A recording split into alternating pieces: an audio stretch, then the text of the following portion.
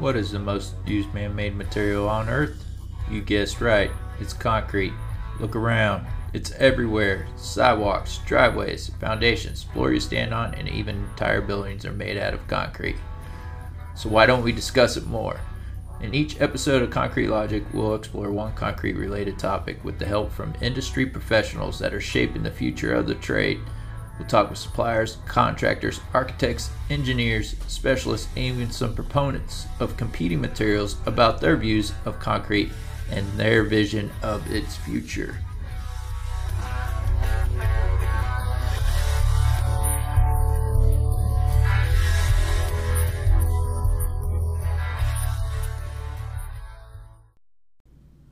Hey, Concrete Logic podcast listeners, Seth here. This week we got Ron Mack in. He's a small business owner out in California, and he's looking to start a concrete house building company, residential building company. So he was an interesting guest to have on, and we split this episode in two.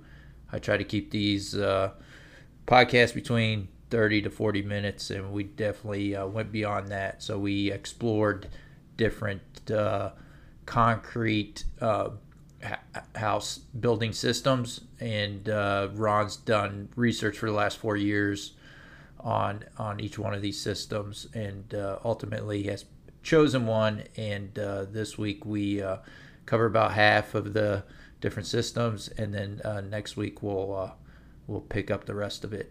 All right, hope you enjoy. Thanks. And welcome to another episode of the Concrete Logic Podcast. Today I have Ron Mack in with me, and he and I are going to discuss concrete houses. I'm very excited to have him on the show. Ron, do you want to give a short introduction on yourself? Yeah, sure. Yeah, first I wanted to thank you for having me on the podcast. I'm excited about talking about concrete homes, and I also just wanted to thank you for doing the podcast and putting it out to the world.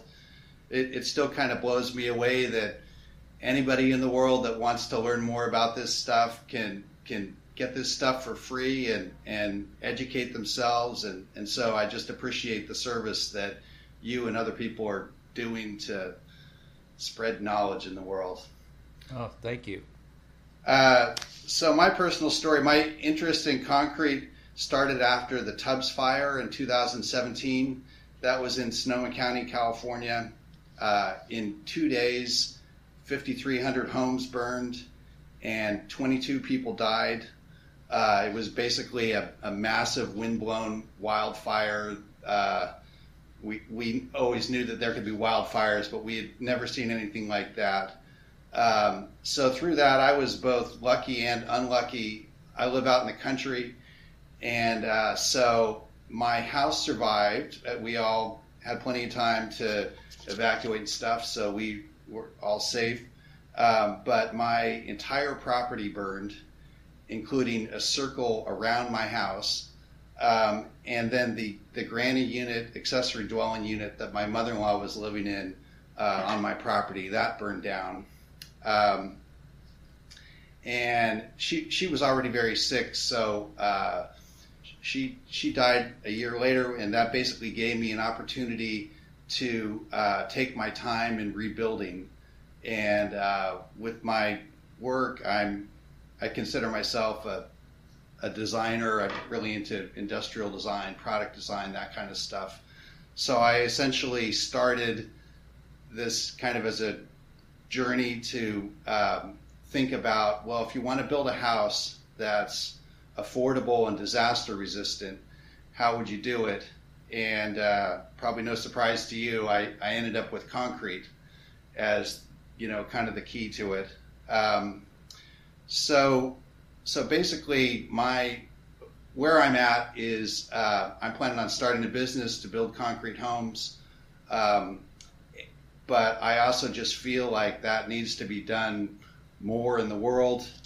So I'm planning on putting everything out that I'm doing as far as how and concrete mixes and all that type of stuff, and just share whatever I can with other people, because I really believe that this is how we should be building, maybe not all houses, but most houses going forward. And so anyway, that's my connection to concrete. Yeah, thank you for sharing. Yeah, the that story is crazy, and the photo you sent me that shows the charred landscape that just circled your house. So I can't even imagine. I've seen pictures and video, obviously, when y'all have fires out there, and it's just something that's it's just insane to me to have to deal with.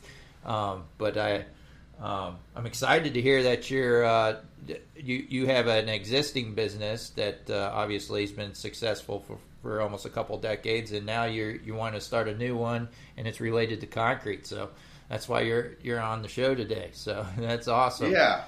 Do you want to get into what you've been looking at and your opinions on what's out there so far? Yeah, definitely. I wanted to kind of give a little overview first of kind of where we're at, talk about the benefits of concrete homes. Then we can dive into the different ways that you can build a house with concrete, and then kind of wrap up with kind of like future direction, where do we go from here kind of stuff. As far as the big picture, in the United States for the last 300 or so years, we've primarily built houses out of wood. Wood has been abundant and affordable, and it's really flexible and has a bunch of strengths to it. So it's been a good run, but I feel like there's some trends that have made it so that framing houses out of wood is no longer the best way to do it. The four main trends that I see, the first is resiliency. Our houses just need to stand up to more now than they did in the past, whether it's hurricanes, flooding, wildfires. There's just more of that now than there was in the past. The second thing is energy efficiency. If you go back even to the 70s, insulation was pretty minimal and air tightness was not really a concern. And so now those two things are, and the whole kind of building science trend, those are big forces in construction. And basically it's tricky to do that stuff with wood. Another energy efficiency related thing is thermal mass. The idea that if you heat up a volume of concrete to heat up or cool down a volume of concrete, it's going to stay at that temperature for a long time, and that can help kind of even out the temperature differences between day and night. It's basically another energy efficiency component. The next trend, third trend, is changes in lumber and concrete over time. If you think about a 2x4 from 100 years ago, it would have been a true 2 inches by 4 inches. It would have been old growth wood, and it would have had natural resins in there that were resistant to moisture and termites and lots of stuff. That 2x4 now is a farmed, maybe 25-year-old tree, very little resin. It's not 2 inches by 4 inches anymore. And it's just an inferior product. And then in comparison, concrete 100 years ago, we were, in the beginning phases of modern concrete, compressive strength tests, the compressive strength was much lower. And, now we have completely amazing concrete. I mean, I can't remember who, I heard this at World of Concrete. I can't remember who said it, but they said that more's changed in concrete in the last 30 years than the previous 3,000 years. And I think that, certainly the general public and many people really don't appreciate the incredible ability that concrete has to solve just a huge number of problems that were challenging in the past. Yeah, it's so overlooked because it's everywhere. So, it's I guess it's taken for granted like water. So it's there. Yeah. Well, and if you look at concrete, how do you know if it's 1,500 psi or 30,000 psi? It all kind of looks the same, but it's a very different material. Right. And then the last trend is just lumber costs and labor costs. I mean, who knows where lumber costs will be long term, but that kind of balance between should you build with wood or should you build with concrete? Concrete, price-wise, has been relatively stable compared to the crazy stuff that's happened in lumber, and that's definitely kind of shifted that whole environment.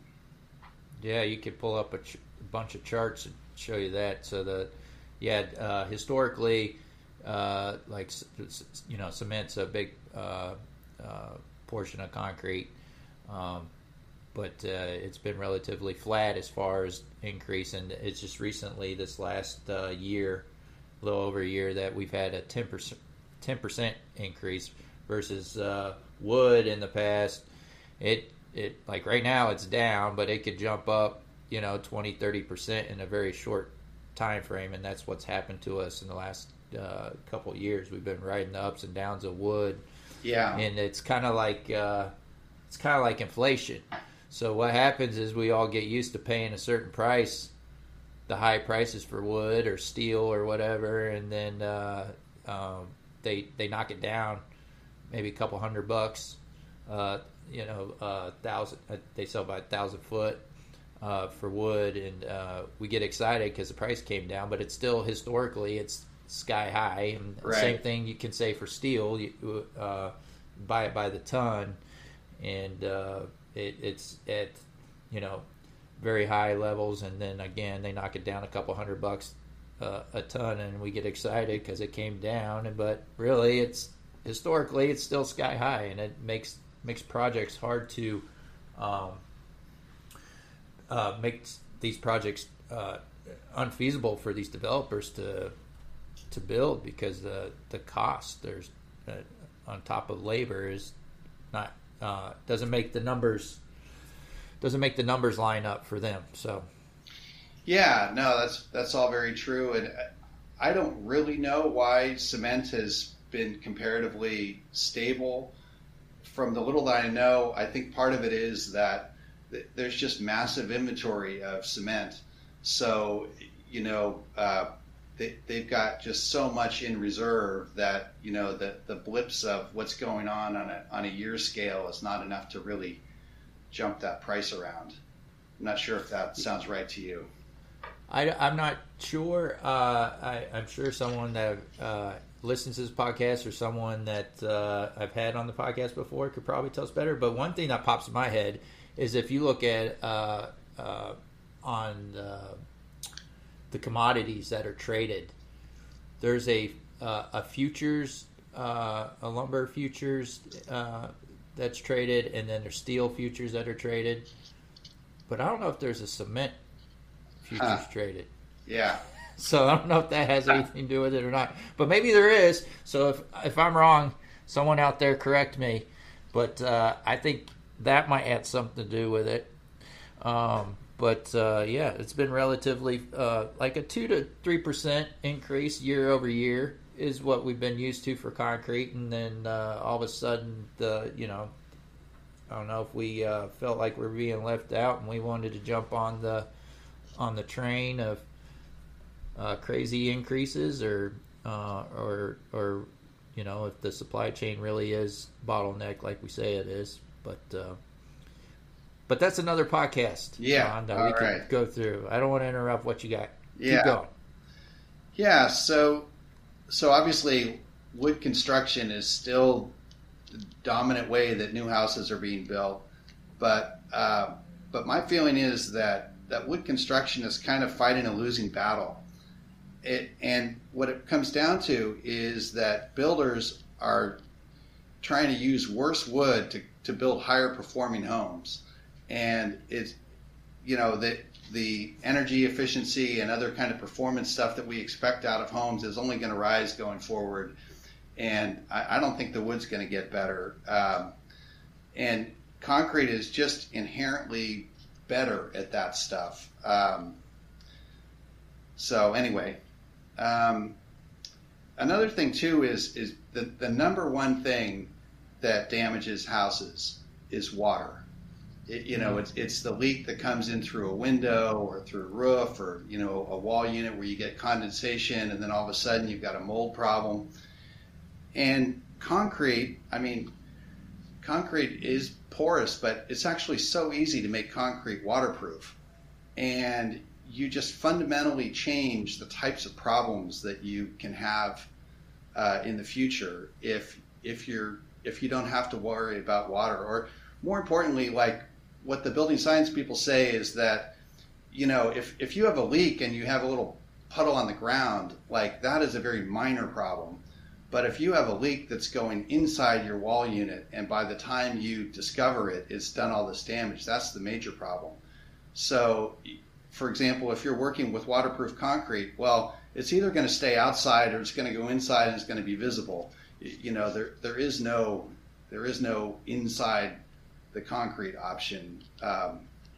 Anyway, that's another factor. Yeah, I think that's a really good point, Ron. It's with anything, if you can simplify the building envelope of whatever you're building, houses or commercial building, whatever it is, if you can find one or two pieces of that envelope versus now, geez, I feel bad for these general contractors. They got to deal with like 3 or 4 trades to get an envelope done on these buildings. So it's a combination of cost, I guess, and other factors. People know how to deal with what we've been doing with building envelopes for eons. It's always the same section. You pull up drawings for a certain building, and I think we all just copy and paste that same detail onto the next job and onto the next job and onto the next job. Never think about doing that. But yeah, you can definitely simplify it if you're using concrete, I think. Yeah, well, one of the basic principles of industrial design is that the best part is no part and the best step is no step. So it means you want to keep that part count down. And if you go back to the automotive industry and how cars are so much more reliable now than they were a few decades ago, an awful lot of that is they have got that part count down super low, and that just leads towards reliability and efficiency and all sorts of stuff. So if you're talking about wood versus concrete construction, if you can simplify what that wall assembly looks like and eliminate steps and materials, it's just a huge advantage from both reliability and potential labor, and also just the skill of the people that it takes to assemble it. If you need to constantly worry about the minute ways that water can get inside your wall, well, you need to make sure that the person that's doing that is really skilled and trained and conscientious. And so if you can eliminate some of those requirements, you're just better off, even as far as the type of people that can do that work and the amount of experience that they need.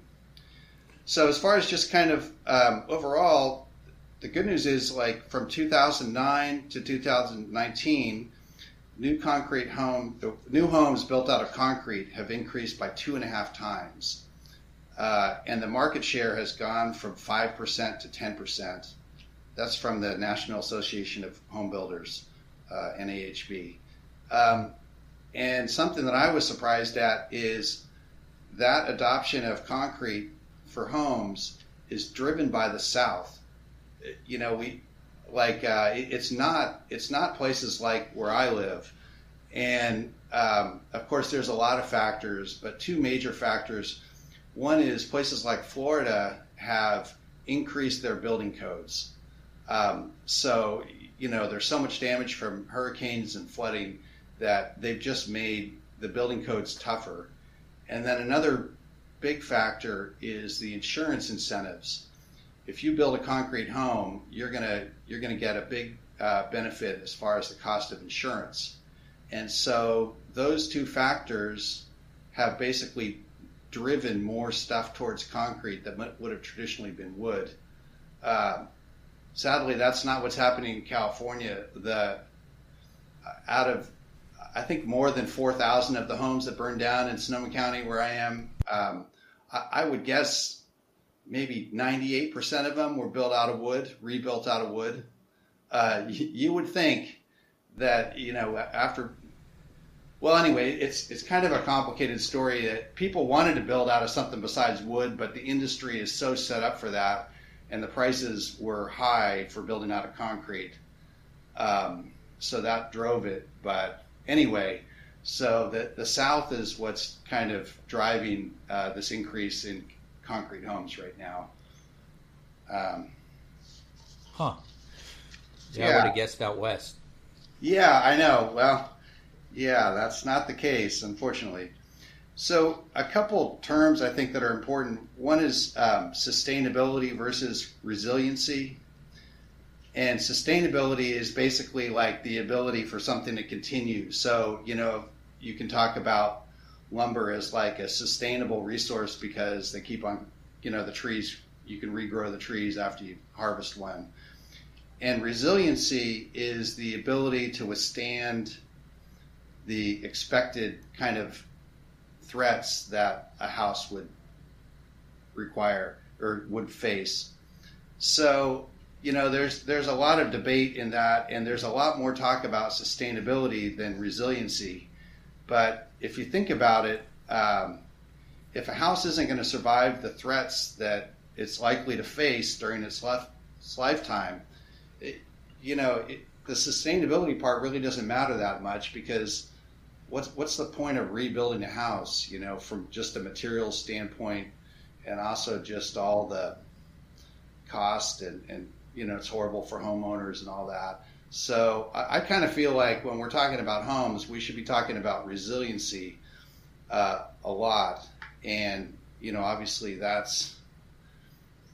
there's the whole sustainability question that's a separate thing. But I think it's just really important that, to me, you start with resiliency. If it's not a resilient home, I think it's a fair question to ask why you're building it that way. Yeah. That's why we don't build bamboo homes, I think. Yeah, I mean, you go back 400 or 500 years, Tokyo was built mostly out of paper and wood houses, and, one fire basically burned the whole town down. Yeah. So that would have hit the sustainable checkbox, but not the resiliency checkbox. Yeah. I don't even want to get into the whole thing about mass timber. I think that's a different topic, but we could do that again on another podcast. I've been wanting to do one on that. So, jumping into the benefits of concrete homes, and these apply no matter what concrete home construction technique you use. They all basically have these benefits. The first is high resiliency to natural disasters, which we talked about. That's basically hurricanes, floods, wildfires, and earthquakes. Most concrete homes can withstand 200 plus mile an hour winds. So that's a big factor for a lot of the U.S. The next benefit is quiet interiors. The combination of the insulation and the thermal mass and the air tightness just makes a much quieter environment. There's examples of multifamily homes. I think I heard about one in Minneapolis where they built a tall building next to a freeway, and it was so quiet inside those apartments that the people living there, many of them were setting up white noise machines because they were kind of weirded out by how quiet it was inside, even though they were right next to a freeway. The third point is high insulation and air tightness things. We talked some about that already. The important thing to remember there, I think, is air tightness. We talk a lot about R values and insulation, but if you actually think about energy efficiency, the air tightness is about half of the benefit. They do these blower door tests and they calculate how many, air circulation, air turnover per hour. And, you can have a really well insulated house, but if it isn't airtight, it's going to use as much energy as a much less insulated house. And to get air tightness with concrete, I mean, it's almost like, how could you not? Obviously there's the window and door openings that you need to pay close attention to, but otherwise concrete is just inherently airtight. Mm-hmm. Fourth one is, water damage, which we talked about, and then that relates to the next one, mold and termite resistance. Obviously, if you don't have wood and you don't have water in there, mold and termites are not going to be an issue. And then the last was just what we already covered about concrete walls have fewer components and it's potentially a simpler construction. So that's kind of the overview, and then I wanted to jump into the different ways to build a concrete home. So the first one is cast in. I'll just list them first, and then we'll talk about them more after that. You have cast in place. That's obviously where you have forms on site and then pour concrete. Precast panels. That's where, say for example, wall assemblies are built in a factory and then brought to the job site and stood up. You've got ICF, insulating concrete forms, which a lot of people are familiar with. And then ICCF, which is insulating composite concrete forms. That's where the outside of it isn't made out of foam. It's made out of something that's more rigid, like concrete and EPS or concrete and mineralized wood. Then you have SCIPs, which is structural concrete insulated panels. That's where you basically have the foam on the inside and then you spray concrete, 2 inches of concrete on the interior and exterior walls. And then the last way to build a house out of concrete is 3D printed, which there's been a ton of interest in and discussion. I know you've covered that somewhat also. Yeah. So when you and you're going to go into your evaluation of each one of these, right? Yeah. And when you were looking at just an overview, when you were evaluating these, were you evaluating as a homeowner, as a person that's going to start a business doing this, or what's your evaluation based on? Yeah, well, basically that affordability and disaster resistance. So I was always thinking of it as from a business standpoint. Housing affordability is a huge problem, and disaster resistance is a huge problem. So that's really what I was looking at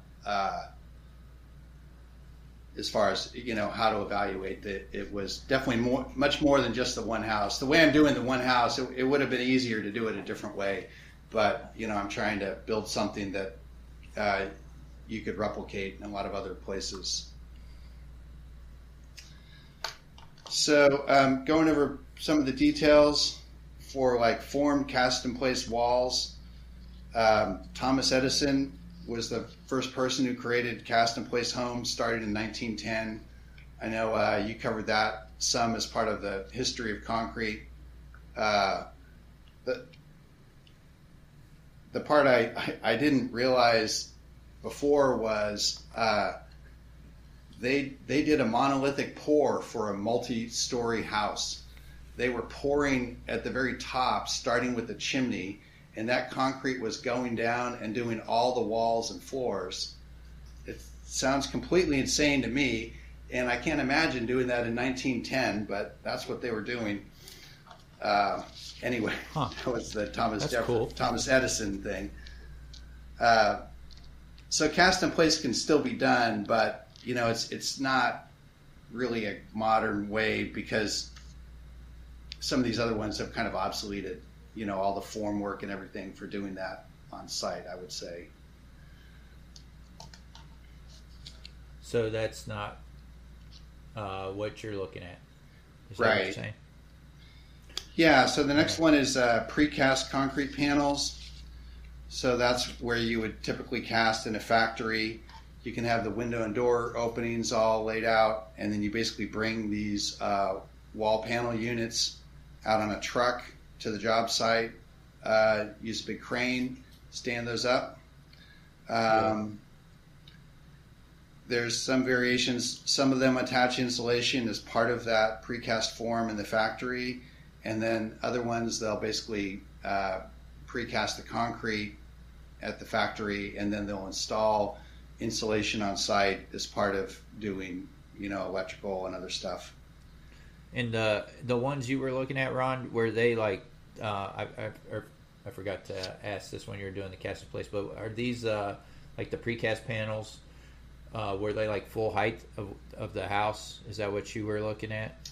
Mostly like a single story, because there's limitations on what you can transport on a truck. I was mostly looking at like, if you're doing a 2-story house, they wouldn't have one panel that would be 2 stories tall. So I wasn't looking so much at like a tilt up, where you pour it on the site. I was looking more at kind of where they're building it at a factory someplace else. Okay. So they tend to do like 1 story at a time. Huh. Yeah, I've built precast garages in the past. You can definitely do 2-story and truck it. Panels. I was just curious what the housing, the guys that are doing the precast housing, what it looks like. But you still would need, obviously cast in place foundation, and the connections, right? Embeds, just like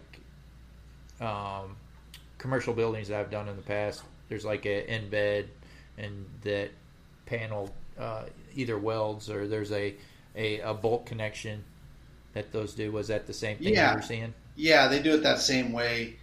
Yeah, and it's pretty amazing. They can stand up all the panels for a house in a day, because you've got all that stuff, like you're saying, you've got the foundation and everything ready to go, and you're basically just craning those things in and then using the hardware to tie them all together.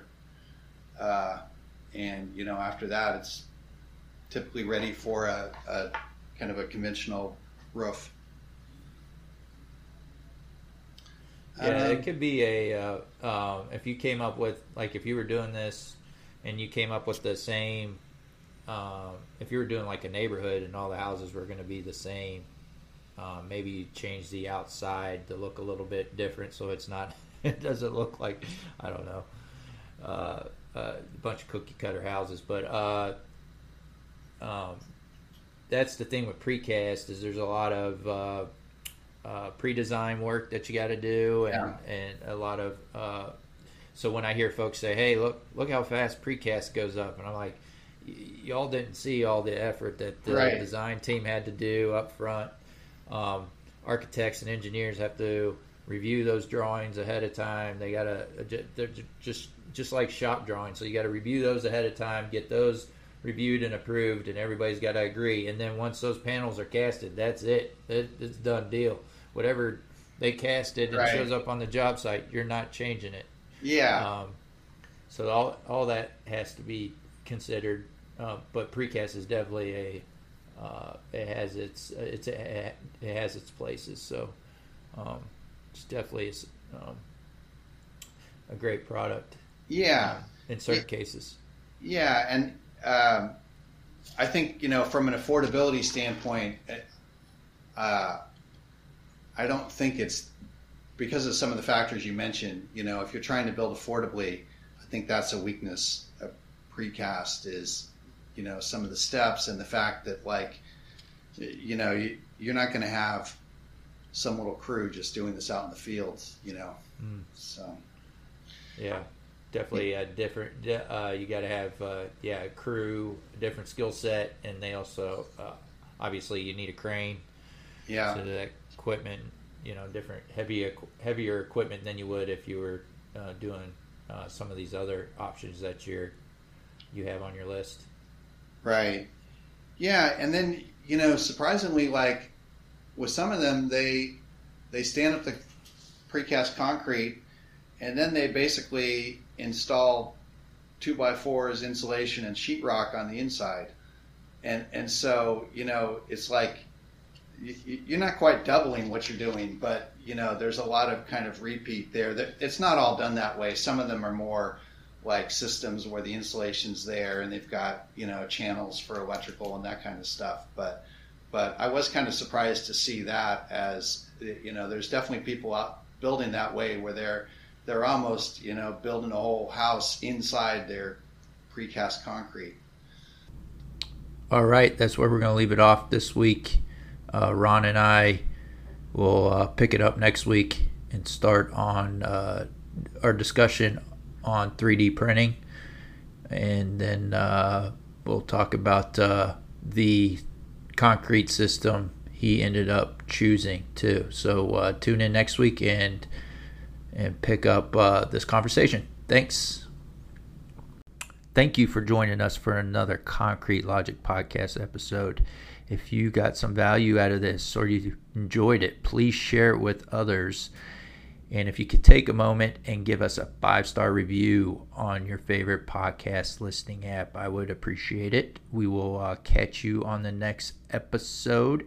And now Mike Dunton's going to take us out. Thanks.